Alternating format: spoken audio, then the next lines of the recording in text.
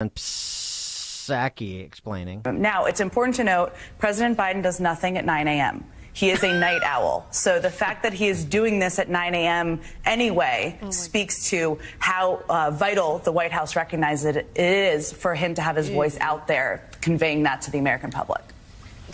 All right, Steve. Okay, sure. So this is really important. First of all, we should be thankful, express our gratitude, and that really conveys the weightiness of the situation, the importance that he's placing on it. Yeah, somebody texted in, Biden's a night owl, as if he's always saying, who's getting my pudding? Who's reading me a story? Right. Who's changing my clothes? Also reported last year by CNN that he's early to bed, right, and apparently late to rise. But, whatever. The important thing is he made the decision to get up and get to the podium before 9 o'clock yesterday, and here's what he said when he got there. And here are the highlights. First, all customers who had deposits in these banks can rest assured they'll be protected and they'll have access to their money as of today. That includes small businesses across the country that bank there and need to make payroll, pay their bills, and stay open for business. No losses will, this is an important point, no losses will be borne by the taxpayers. Let me repeat that. No losses will be borne by the taxpayers. Instead, the money will come from the fees that banks pay into the Deposit Insurance Fund.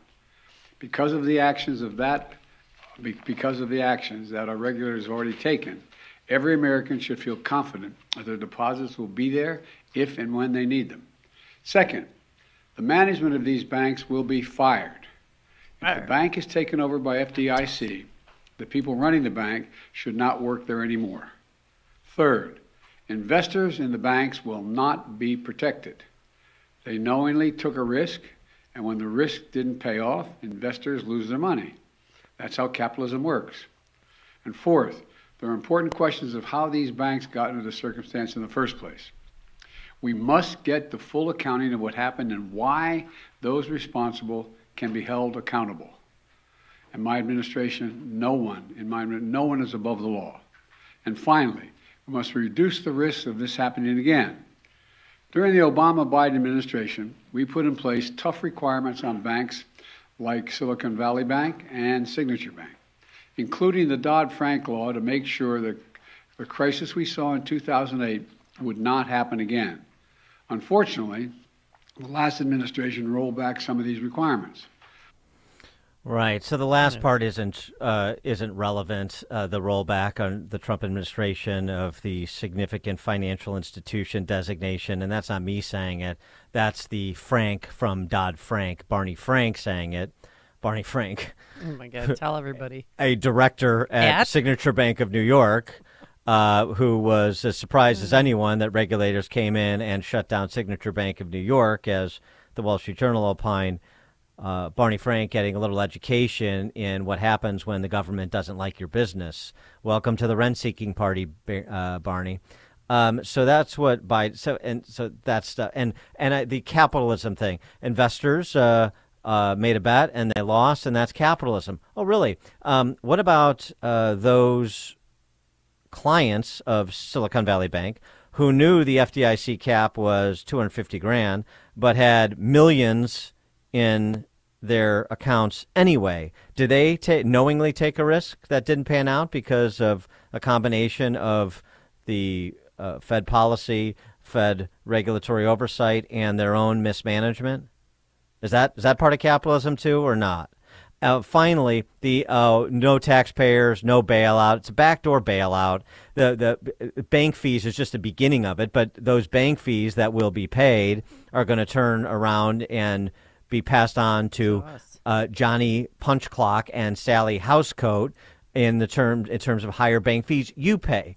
Middle income families, people pay by the rules, always get the bill. It is axiomatic. Don't believe this from any politician, that somehow taxpayers that are not, the rich and powerful are off the hook. You're never off the hook. You're always on the hook. And that was Charles Payne's point.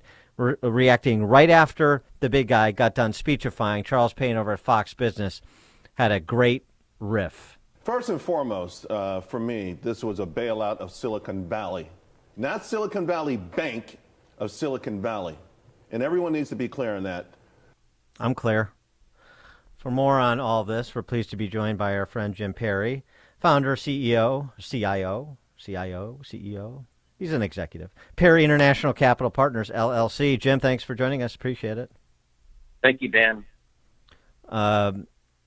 Your reaction to Charles Payne's response in terms of what happened with Silicon Valley Bank in particular? I think he's 100% correct. Mm-hmm. This is a Silicon Valley bailout, and Charles Payne is right on the money.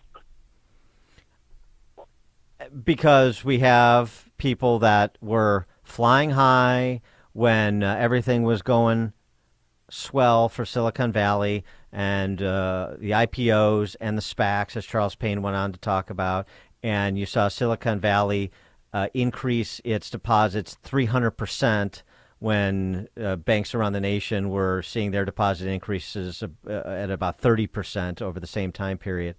And they got a little full of themselves, and they start, as Bernie Marcus said, they started thinking about politics and climate change and Swedish teenagers, and they forgot that bond prices run inverse to interest rates, and they didn't appreciate the VC Twitterverse, and they got caught. Yeah, that's exactly right. I mean, I feel bad for all of the companies that were actually doing the right thing and putting money on deposits at the bank and making payrolls and paying utility bills and stuff like that. But when some of these high-flying sort of crypto companies have deposited, $300 million, $400 million on deposit at Silicon Valley Bank, and Silicon Valley Bank was really only paying about 0.5 percentage point for deposit rates. Then they went out and bought a bunch of treasury bonds, probably, I just looked at the numbers. Average yield, they probably paid 2%, maybe as high as 4%. And they made a really big mistake. They got greedy and wanted to take all that spread for themselves. And they didn't have a risk management team that understood that interest rates can go up. So I find the whole thing slightly absurd. And I just can't get over this. They're so greedy that most of them got bonuses the day before the FDIC came in and took over. Yeah, I mean, Sick. this CEO there, he sold $30 million worth of stock in the last 3 months, as did other board members. And on Friday, there's 8,000 odd employees at SVB, and they got a performance bonus for 2022. Well, sure, they were one of Forbes, the Forbes list. They made the Forbes list of best bank in America. Well, of course, they got a performance bonus. It's amazing, though. I mean, as to your point, Dan, between 2021 and 22, the balance sheet of this bank went up by a factor of 3, right? And that's the fastest growing bank in the country by a huge margin. And the CEO of the bank was on the board of directors at the San Francisco Federal Reserve Bank. And it really raises the question is why did not anybody see this, right? I mean, it doesn't take a genius to figure out that there's a tremendous amount of leverage and risk going on here. Yet somehow nobody did. And what about the federal response now? I mean, the Wall Street Journal opining. So what are we going to do now with respect to the Fed and the president committing to back all of the uninsured deposits? So are we just going to create a guaranteed federal backing? I mean, we're going to make the moral hazard that already exists bigger, and we're just going to have all deposits will be backed at all times for all reasons sort of policy? Right. Well, the deposit insurance limit at the moment is $250,000. And just, whatever, the last crisis, it was something like 100. But the point is that, it's going to go up. And I think if the government wants sort of a central bank digital currency, this is a great way to push this agenda, right? I mean, I think a lot of good businessmen will get some money back that maybe had deposits in there of $5 million or $10 million or even 50. But I really do think that this was an investment in Silicon Valley, and I think the stimulus that the government is going to put forward, and we don't know how much it's going to be, right? These deposits, maybe there's a special circumstance where some of these big companies get more, but this is a stimulus measure, right? This is more stimulus. This is the first stimulus since the pandemic. And if you look at things like options volatility and options activity at the Chicago Board Options Exchange, the activity in put options on the VIX are higher today than they were during the height of the pandemic. Yesterday, regional banks got routed on the street. So what's the forecast for them? Well, I had a friend call me and ask me if he should buy the regional bank index yesterday. And I said, man, oh man, I don't know yet. We'll see. We'll know by more tomorrow. Let's wait and see. And, this regional bank index was down 12%, the index yesterday. It's probably going to be up 12% today. I mean, stocks are going to open up. Spreads are tightening. The odds of a Fed tightening on the 22nd of March, which were essentially 90% that they would hike 50, as of last Wednesday. Now it's only a 60% chance that they go 25, and you get to 50-50 at some point in the next week or so here, you're going to get a no hike, and risk assets are going to love it, right? It's more stimulus. And how big is the bailout for uninsured deposits? Is it $1 trillion? I don't know. Is it $500 billion? Probably. But the fact is, that's another $500 billion of government stimulus on top of everything that we've already had. So we're kind of right back where we were, It's a great point. Well, and speaking of right back where we were, so the CPI number out this morning, 6% inflation year over year, food inflation 9.5% year over year. So you're not really seeing the sort of decline, the trajectory, of decline that you want. And so how does that factor in what the Fed will do on the 22nd when they're sort of now between a rock and a hard place? Right. CPI, there's 4 line items that came through, and the month-on-month core number was actually up. The other ones were as expected. But, inflation is still running hot, and more stimulus from the government means it's going to be hotter. So if the Fed really had the American public and the American economy as its top interest, they've still got to fight inflation. And I think inflation, after this whole thing with the stimulus that we're going to get, I think the risk of it is higher. I mean, let me put it this way. Back in the 70s, right? 70s and 80s, when interest rates were as high as they were, right? 10, 12, 14, 15, 20%. The last time inflation was this high, 1,600 banks failed, right? 1,600 banks failed, not 3, 1,600. And the fast twitch response to the government on 3 small banks failing just goes to show you that this government, this administration, cares about control. And the more money that goes out of these small regional banks into the big ones allows them to do what they want. If this Silicon Valley Bank, which was something like $200 billion worth of assets under management, let's just say this bank was in the heartland of America, right? And it failed. Do you think the Fed would have bailed them out? No. Me either. No. So why did they do it? Charles Payne's right. This is a Silicon Valley bailout.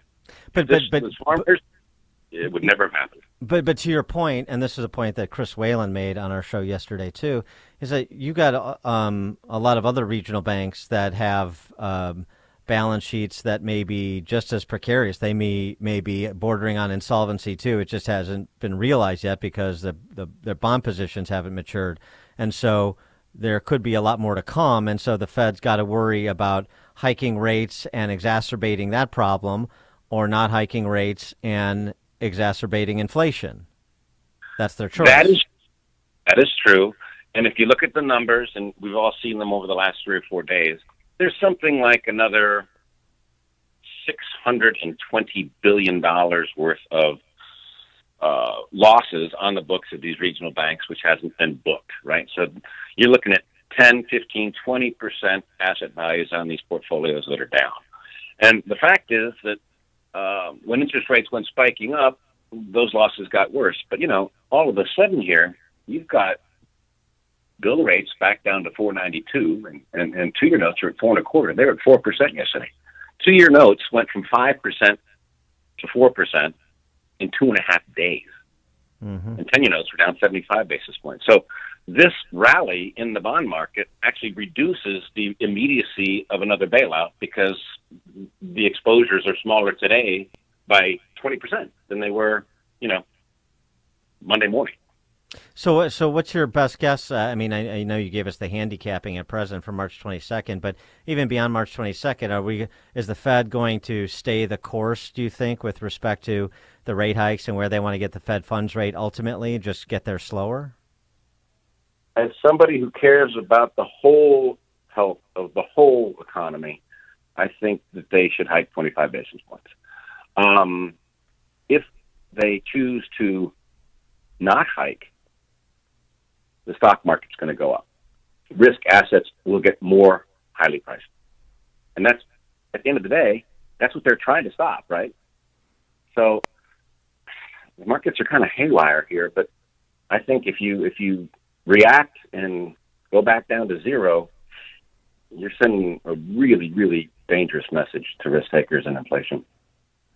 And you're sticking it to the people who play by the rules that I opened the segment talking about. Right. Jim Perry, founder, CIO, Perry International Capital Partners. James, thanks as always. Appreciate it. Thank you very much. Have a good day. Yep, you too. And he joined us on our turnkey.pro answer line. This is the morning show more Chicago radio listeners are choosing. This is Chicago's Morning Answer on AM 560. The Answer. Hi, Barry Sterner, founder of Townstone Financial. Inflation has caused many of us to use our credit cards more than usual. Having large credit card balances at interest rates at or near 20% is difficult to manage, on top of the fact that making minimum monthly payments is a path to financial disaster. So how about taking out a fixed second mortgage or a home equity line of credit to tap